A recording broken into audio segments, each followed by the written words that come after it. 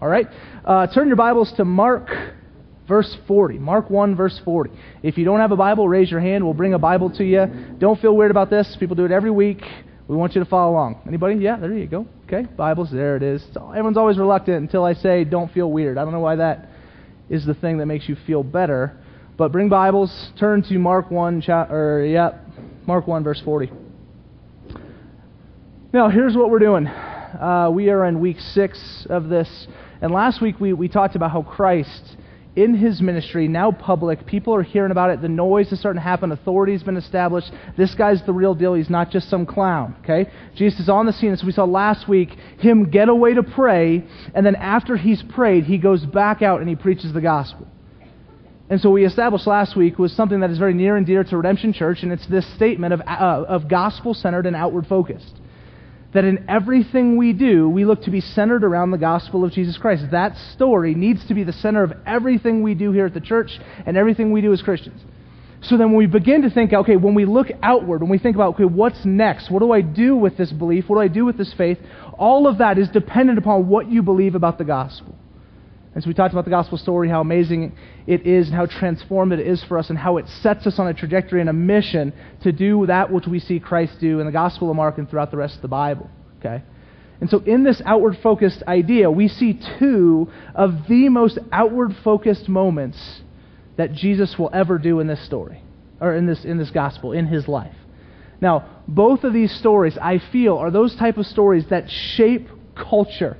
Right? That shape kind of an ethos, that shape your mind around, okay, it's like one of those things where you say, man, I remember where I was at when this happens. And so, for example, so I bet you I go around the room and ask every single one of you what you were doing when 9/11 happened. Right?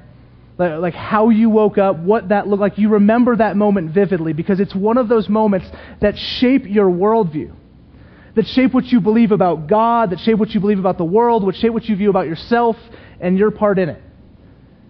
I remember I had a sleepover that night. You guys remember those sleepovers? We had to, hey, Mom, can Ryan come stay the night? You know, you had to plan it out like 3 days in advance. No, you guys didn't do those? Okay. I'm going to say this right now. The only time I'm going to say it. There's not many of you, so we're going to need a little more activity on your end, okay? So a sleepover, right? Ryan, my buddy, is my best friends in the whole world, and he's sleeping over. And all of a sudden, it's like, 7 in the morning or something, and we have school that day. And my mom bursts into the door, and she is a 4'11", tiny little power-packed Asian woman that just high-pitched voice. She runs into the room, bashes open the door, wakes us up, and says, "They're bombing us!" And my Ryan and I, literally woke up as she comes in the door, and we're what's going on? She says, they're bombing us, come on. Runs us downstairs and puts us in front of the television. And there it is, right? 2 buildings just one building at that point was on fire, and the second was coming, and immediately everything changes in my mind.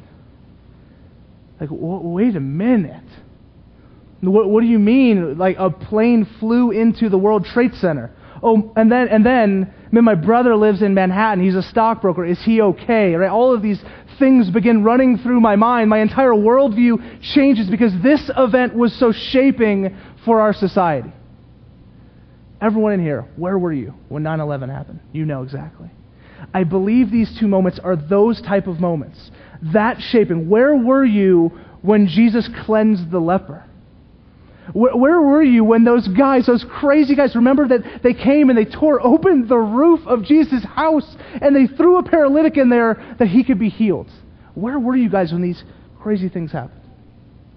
And how did it shape your worldview? How did it shape the culture surrounding Jesus and his mission over the last few years of his life? And that's what we get to be a fly on the wall, and we get to see into this moment and say, man, this is what you're talking about? That's crazy. And that's what we look at today. So let's start in verse 40 with the first of these 2 stories. Okay? Actually, let me say this one thing before we jump into this. Where we're going today, and I just want to give it to you on the front end so that when we get to the tail end, you're just like, okay, this kind of all makes sense. Okay, where we're going is, I want us to see that in the midst of this, Jesus Christ our Savior, right? The guy the Bible talks all about, that Christianity has been centered on for years and years, 2,000 years exactly. That was a weird way to say that. For 2,000 years, okay? This guy, He restores you and restores me in every possible way He can do it. Right? He restores all of you.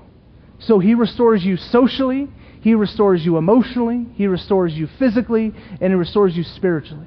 That every part of your life that might have some broken sin, Jesus Christ comes into and restores that aspect of it. And here's the kicker. He can do this because He's God.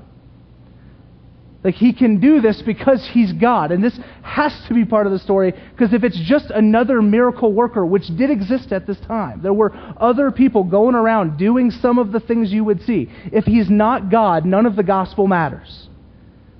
But what Jesus does in both of these instances, in both of these stories, is He claims the authority and the identity of God in the flesh. And it's because of that reality that we can understand truly that once and for all, someone has come to restore you, all of you, for the rest of your life. Okay? So here we go. Verse 40, first story, says this. And a leper came to Him, imploring Him, and kneeling said to Him, "If you will, you can make me clean." Right? So Jesus, there's a crowd coming. He says, "I'm going to go preach." And so here He is. This is the first instance we have after last week where He says, "I'm going." He begins to preach, and this leper begins to approach. And I just want to picture or set the scene for you a little bit, give you a little picture of what's going on here. So you've got this leper. Now, a leper in the first century here, okay, what he had to do was stay 50 paces away from anyone at all times. Right? That if he was to come closer than 50 paces to another human being, he would be against the law. And so imagine me to the red chairs and a little bit beyond, right? Like we could not be this close if I was a leper. He had to have unkempt hair. He had to wear tattered clothes.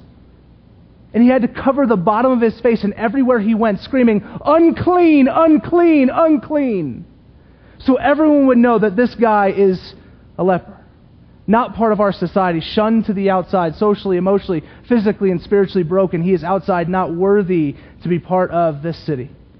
And so the fact that this guy, this leper, right, he begins to walk towards Jesus, gets to him and kneels before him. You can picture the crowd, right? Jesus not stepping back, but stepping forward. The crowd around him, which was clamoring to touch and be part of Christ's life, they're backing away. So you get Jesus stepping forward, but the crowd backing away as this leper approaches. And he says this, verse 41. Verse 40. "If you will, you can make me clean." If you will, you can make me clean. What a statement of faith by this leper. Amidst all of the regulation and the reality of the moment of why he should never even be there, this guy has the faith to go to him and says, "Man, I don't question your ability, but would you actually love me that much? Because no one else has." See, because I look around this world, my worldview is that I'm outside. I'm not with it. No one wants any part of me. And so I know you can heal me, but I don't have this idea of even, will you? Why would you want to? I'm unclean, I'm dirty, but I'm going to put myself at your feet and ask you to do this. If you will, you can make me clean. Verse 41. Moved with pity, Jesus stretched out his hand and touched him and said to him, "I will be clean." And immediately the leprosy left him, and he was made clean.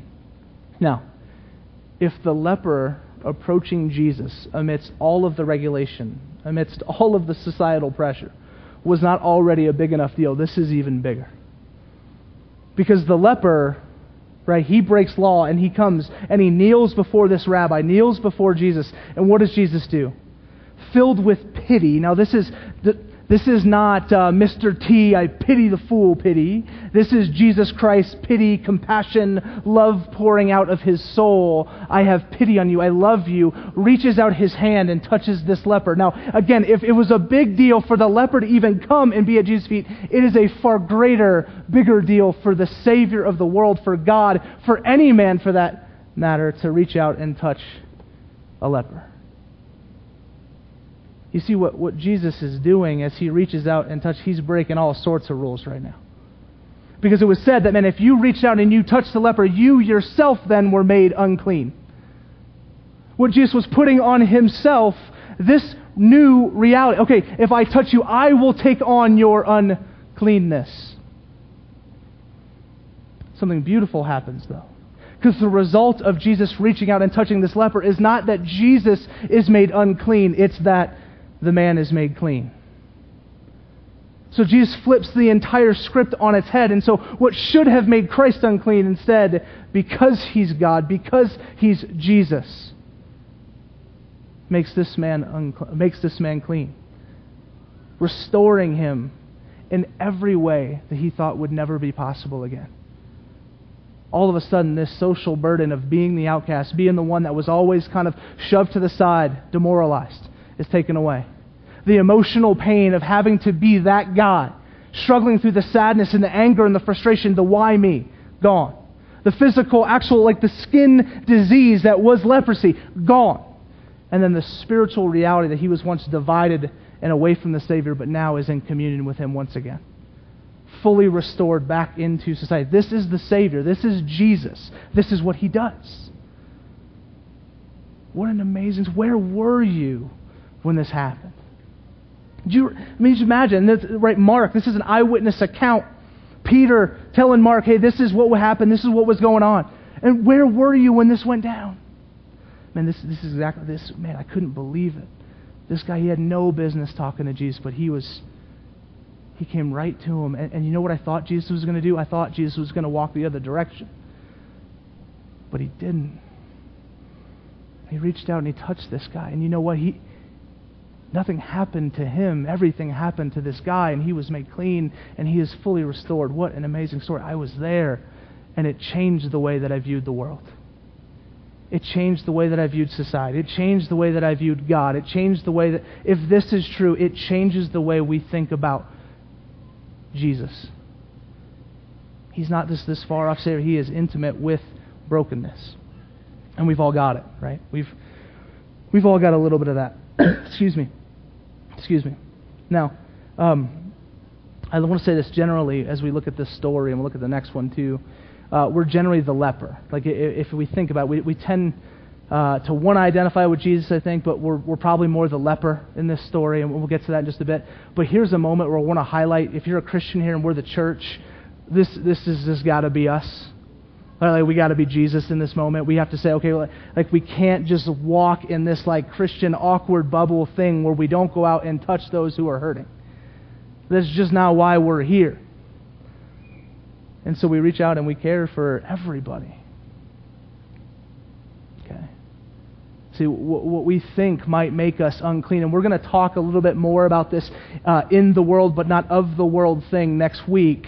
But I just want to say, man, that is the mission of the church, is to go and be the hands and feet of Christ that reach out and touch the broken of this world. That is mandate for us.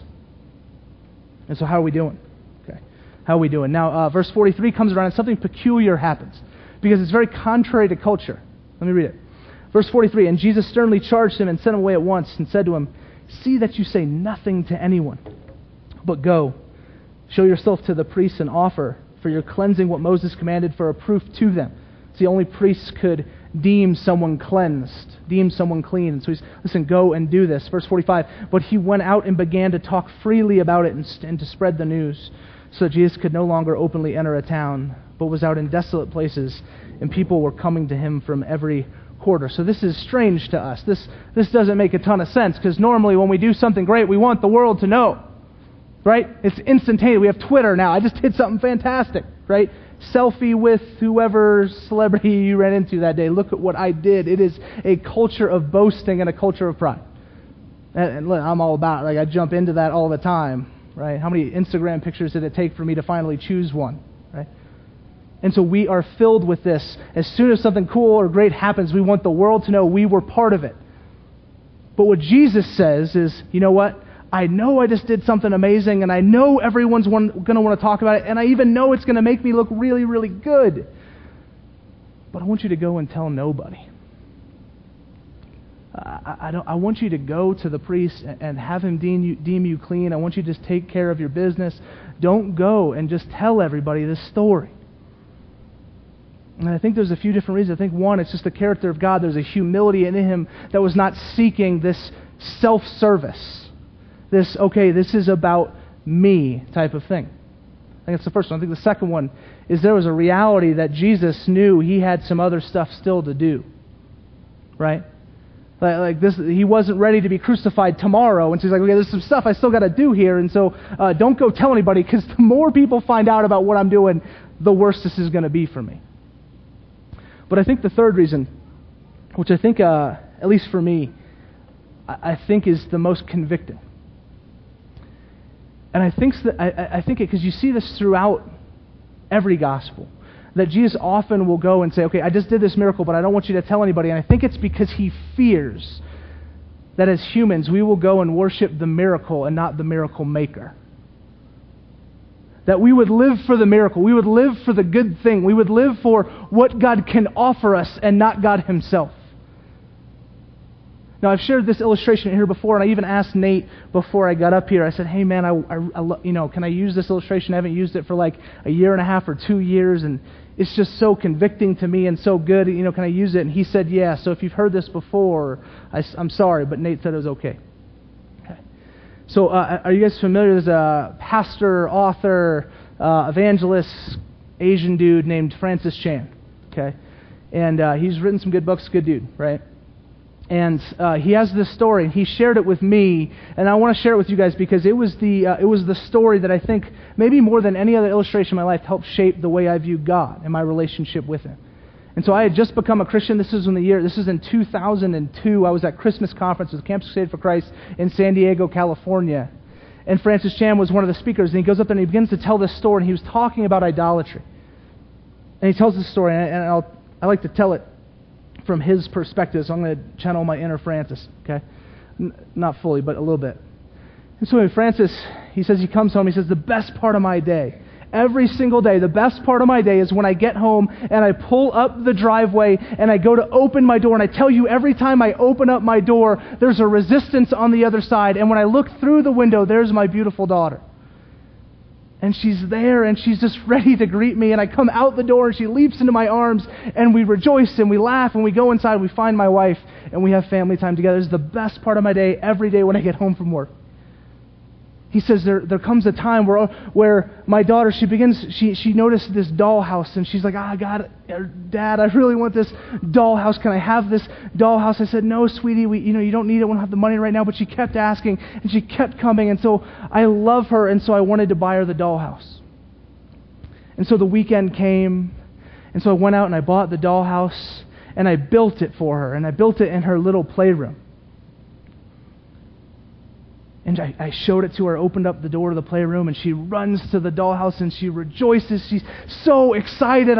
Dad, thank you, I love you. She jumps back into my arms, hugs me, celebrates, and says, God, why do I keep saying God? Dad, what's his name? Dad, I'm so thankful for you. I love you. Thank you for getting me this gift. Right? He says, it was not but Monday that there I came home from work, and I pulled into my driveway, and I go to open up my car door, and there's no resistance. And I get out of the car, and I go through the front door, and I go into the kitchen, I see my wife, and I say, where's our little girl? She says, I think she's upstairs. And so I walk up the stairs, and I open up the door to the playroom, and there she is, and she's playing with this dollhouse. And I call out to her, and I say, sweetheart. And she never turns. And I said a bit louder, I say, sweetheart. And she never turns. And I say it one more time, sweetheart. And she doesn't turn. And so I closed the door. And I went back outside into the hallway. And so he tells this story, right? I'm back into me. This is me now, not Francis. So back to me. And so he says, it was in that moment that he was not angry, he was not frustrated. He said it was in that moment, for the very first time in his life, as like a 35, 40-year-old man, did he realize the depths of his idolatry. And how God has given him consistently good thing after good thing after good thing, which are meant to be enjoyed by His people, but never meant to be worshipped more than God Himself. And I remember hearing that and just like, oh, dang it. And I think that's a fear of Christ here.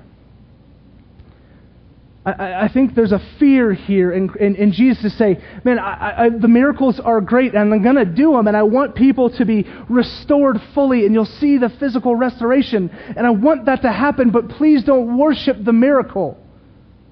Asking us right now, are we in it? Are you a Christian? Are you considering it because you want the miracle or because you want the miracle maker? Because you want the good things that Christ can offer, or is it because you want Christ? And it's a great question. Okay. And I think he asked them, and he's like, don't go tell people because this will happen. And guess what? When Paul writes the letter to the Roman church, right, chapter 1, what does he say? He says, man, you know what? You've worshipped the creature instead of the creator. And so he goes right at what Jesus is probably trying to be beware of right here. He says, okay, Paul says it's just rampant in the church. And so what are we in this for? Okay, let's keep going. Jesus more popular than ever in our second story here. Let's get moving. Verse 1. And when he returned to Capernaum after some days, it was reported that he was at home. And many were gathered together, so there was no more room, not even at the door. And he was preaching the word to them. And they came, bringing to him a paralytic carried by 4 men. And when they could not get near him because of the crowd, they removed the roof above him. And when they had made an opening, they let down the bed on which the paralytic lay. So Jesus is back in Capernaum. He's hanging out at the house. Okay, they've got a little redemption community going on right at his place. So he's coming, they're teaching, they're preaching, they're having a good time. But everyone had now heard of this cleansing of the leper, right? And the other things he had done in previous passages. And so now everyone is surrounding this house, trying to just get this an earshot of what Christ might be saying. And so it's packed. Everyone's already inside the house, outside the house, whatever. And so guess what? These 5 people show up, right? So you got 4 men and a paralytic, right, walk into a house. Right? I mean, it's like kind of like a joke the way it starts off. But you got 4 men and a paralytic, and they walk over to this house, and they say, "How are we going to get in? And everyone's here. Everyone's here." And so what do? They say, "Okay, well, let's devise a plan." They could just wait patiently. That'd be an option, right? They could, text him, hey, we're outside. No, they say, okay, we're going to climb on the top of the roof. And we're going to cut a hole in the roof. We're going to move thatch to the side, and we're going to drop this paralytic in the hole. Who devises this plan? Will we ever do that? You would be arrested. If this doesn't happen. So these guys, this is a good idea. So these 4 guys, I don't know how they crowd surf their way over to the top of the roof, okay? With the paralytic. They get to the roof, they slide him on there, and they open up this roof and they drop the paralytic in. Okay? So this is just what's happening. What's Jesus going to say? Here we go. Excuse me. Where are we? Verse 5. And when Jesus saw their faith, he said to the paralytic, Son, your sins are forgiven. Now some of the scribes were sitting there questioning in their hearts, why does this man speak like that? He is blaspheming. Who can forgive sins but God alone?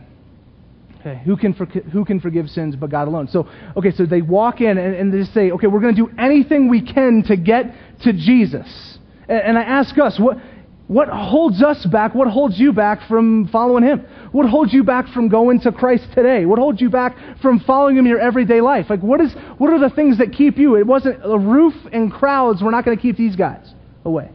So what keeps you? Like, what are the things that say, you know what? Well, I'd like to go to Him and I'd like to be with Him, but I'm not going to because of, and insert your thing. And I tell you, we live in a culture where it's kind of weird sometimes to be the Christian, right? It's getting more weird, actually. So, I live on a street, like most people, right? And, I've met some of my neighbors, and you immediately have that conversation, like, well, hey, what do you do? They're like, oh, I do this. And they ask me, what do you do? I say, oh, I'm a pastor at a church in town. Immediately, it's like this crazy awkward. They're like, oh, cool. All right. It's like, end of conversation. I was like, no, I'm a normal guy. Like, you want to get a drink or something? Like, okay. And it's just always kind of strange. There's this immediate kind of reaction to, well, you're with that Jesus guy. But I just wonder, what are the things for you that say, okay, man, if He's here, what are you doing to get to Him? And what are things that are keeping you from being there? Okay. It's a question for us. 2 questions now. Like that one and And the one we mentioned before, just, what did I even say? I don't even remember. Right? Do you want God or just what He offers? I mean, like what things we have to consider. And so they break into this house, they go through the roof, and what does Jesus say? And I quote, He says, "Are you going to fix my roof?" Right? No, He didn't say that. He didn't say that. He says, "Man, you know what? Hey, your sins are forgiven." I look at your faith, and that's incredible, man. Your sins are forgiven. Now, let me tell you, the expectation as you read the story, especially if we just read the one with the leper, right? The leper comes up, he heals the leper right away. So the expectation here is you're going to read it, and the paralytic goes in, and the expectation is Jesus reaches out, touches, and the paralytic gets up and walks. Right? I mean, that just makes sense. But He doesn't say that. The paralytic's dropped in, and the first thing He says is, you know what? Hey, son, because of your faith, right? Your sins are forgiven. Highlighting even for this man, this paralytic who knows how long he might have been paralyzed. It could have been his whole life, given some of the meanings and translations of this word. His whole life maybe being in this state, physically broken, the emotional pain that comes from that socially as not being able to be part of society in that way, spiritually separated from God.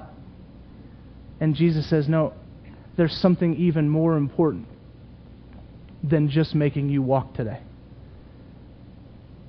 There's something more important than just the physical brokenness of your life.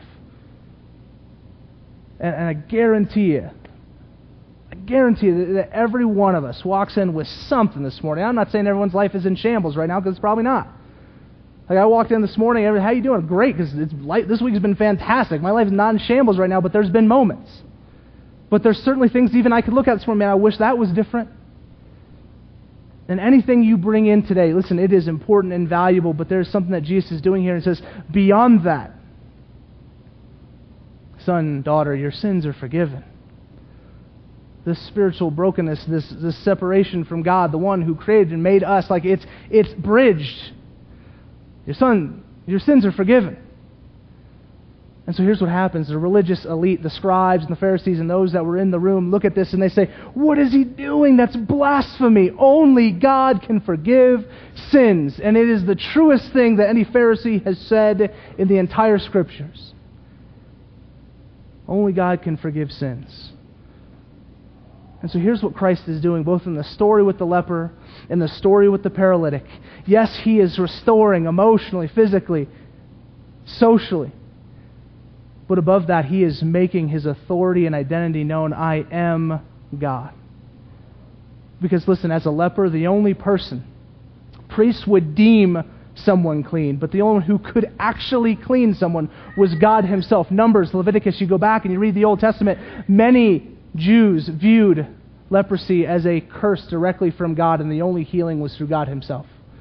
And so as they would see the story of the cleansing of the leper, they wouldn't just say, oh my gosh, this is amazing. This guy made him clean when he should have been made unclean. They wouldn't just say, wow, how could this happen? This is so socially unacceptable. What a Savior, what a God. They would say, only God could cleanse the leper. And then they would see the story of the paralytic and say, wait a minute, only God can forgive sins. So what are you saying, Jesus? Jesus, are you saying you're God right now? Yes. And that changes everything. That's why these two stories, and there's abundance of great stories about Jesus throughout the Gospel of Mark. We're going to read more. But these two stories I highlight as such culture and worldview shaping moments for us today and those guys then. Is that in this moment, this man who was doing amazing things was also saying, I'm doing them as God in the flesh, as love come down. And that changes everything for us. If Jesus was just a great teacher and a moral guy, fantastic, and He did some great things. But if He's God, we better listen up. And this stuff has to have more weight than maybe it did if He wasn't. And He's making this claim to us now and to them then. I'm here. The Messiah's here. And I'm coming to restore all of you, and I can do it because I'm God. And so they question and they wonder. And so in verse 8, let's wrap up this story. Immediately Jesus, perceiving in His spirit that they thus questioned within themselves, said to them, why do you question these things in your hearts? Which is easier, to say to the paralytic, your sins are forgiven, or to say, rise, take up your bed and walk? But that you may know that the Son of Man has authority on earth to forgive sins. He said to the paralytic, I say to you, rise, pick up your bed, and go home. And he rose immediately and picked up his bed and went out before them all, so that they were all amazed and glorified God, saying, we never saw anything like this. Okay, so Jesus, knowing that there were people in the crowd that were saying, like, only God can forgive sins, and honestly, anyone could just say that. How do we know that's even true? And so Jesus, knowing the hearts of everyone in the room, sensing the spirit of everybody there, says, all right, let me ask you a question. What's easier? Doing something I can't prove or doing something I can prove? Essentially, that's what he's asking. What's easier between these two things? And the obvious rhetorical answer there would be A. Obviously, easier to prove something you can. He says, all right, just to show you my authority one more time.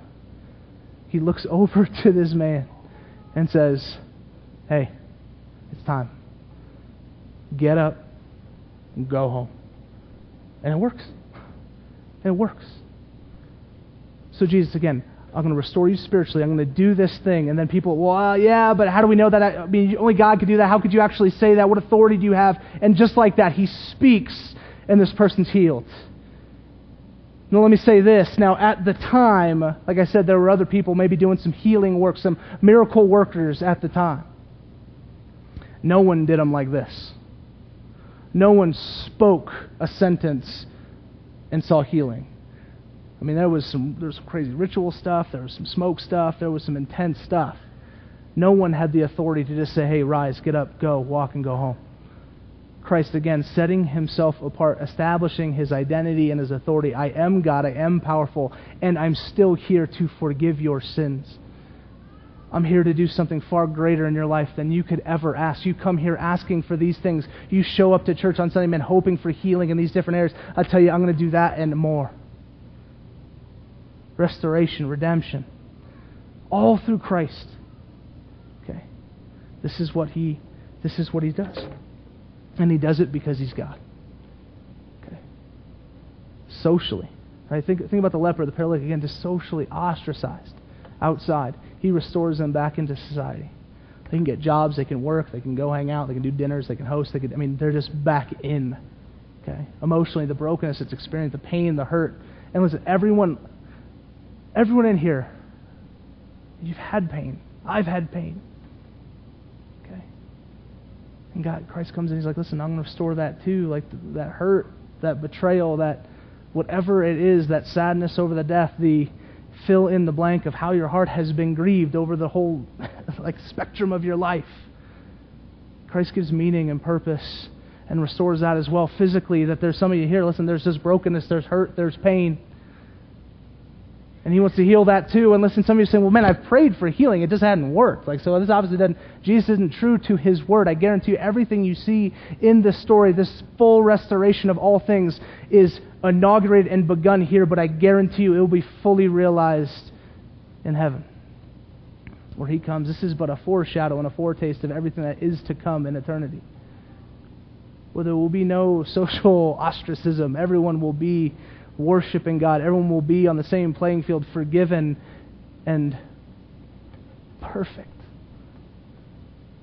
That there will be no emotional pain or hurt because every tear will be wiped away. But there will be no physical pain because there will be no brokenness. There will be no disease, no famine, no any of that. And then spiritually, the problem that man has had since day one, since God creates and then we rebel, the problem we've had was this disconnect with God. And I get it because I did it for years and years myself. I tried to find the answer in different things. I didn't even know that's what I was searching for. And then all of a sudden, I picked up the Bible and I started reading, oh my gosh, is this stuff true? And then I did some research and found out it's true. And I said, oh my God, what if this is the answer to the gap I felt between me and God? What if Jesus actually is the answer? What if he did come to restore me in all of these ways? Man, what if that's true? And I gave my life over. And I'll tell you what, man, it hasn't gotten perfect. My ankles hurt. I got bad ankles. I'm a bit overweight. Could use a little bit less of that. That'd be nice. Emotionally, I still hurt. I'm sad. Man, every once in a while, Very not getting a fight. I'm sad about that.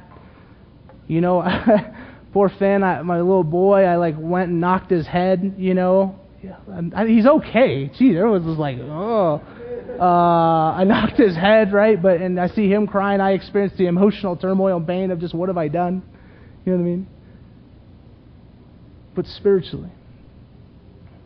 Or once I was kind of just, I wouldn't even say that I was just aimlessly wondering, man, where's God and where is He? I just didn't know, and I found Him, and He's good.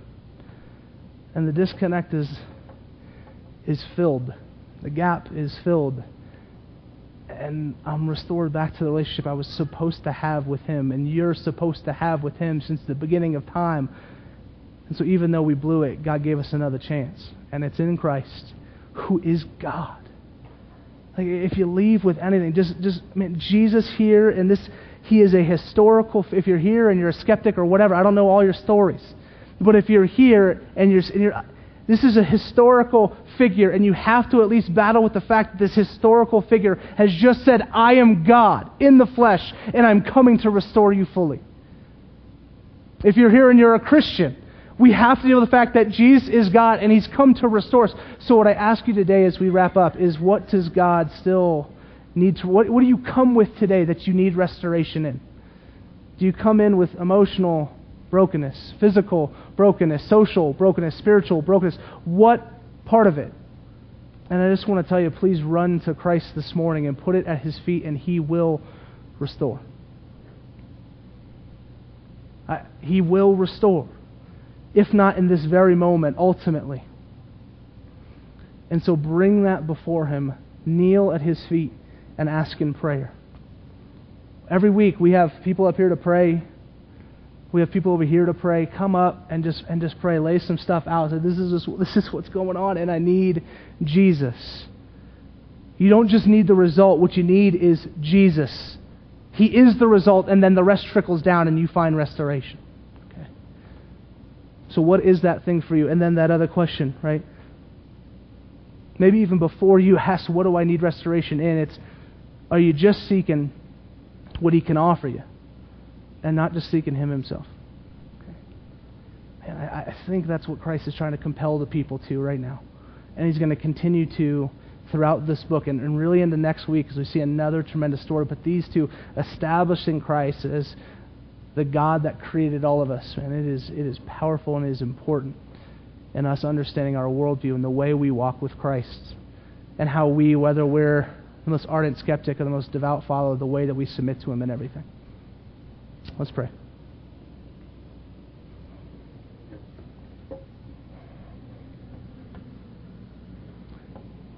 Heavenly Father, thank you very much for your word, and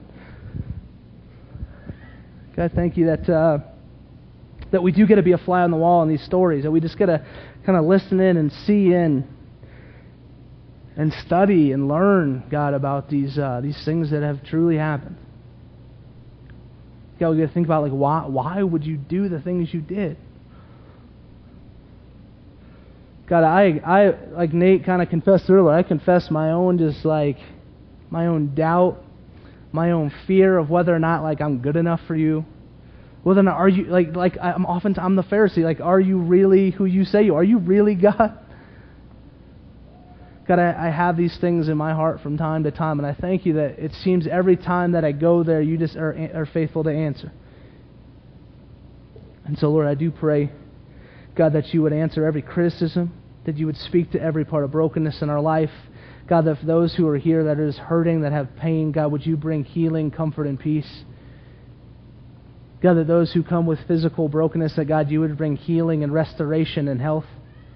God, that those who would come with just social brokenness, they look to the world and just say, what is going on here and what's my place in it? God, that you would show purpose and life.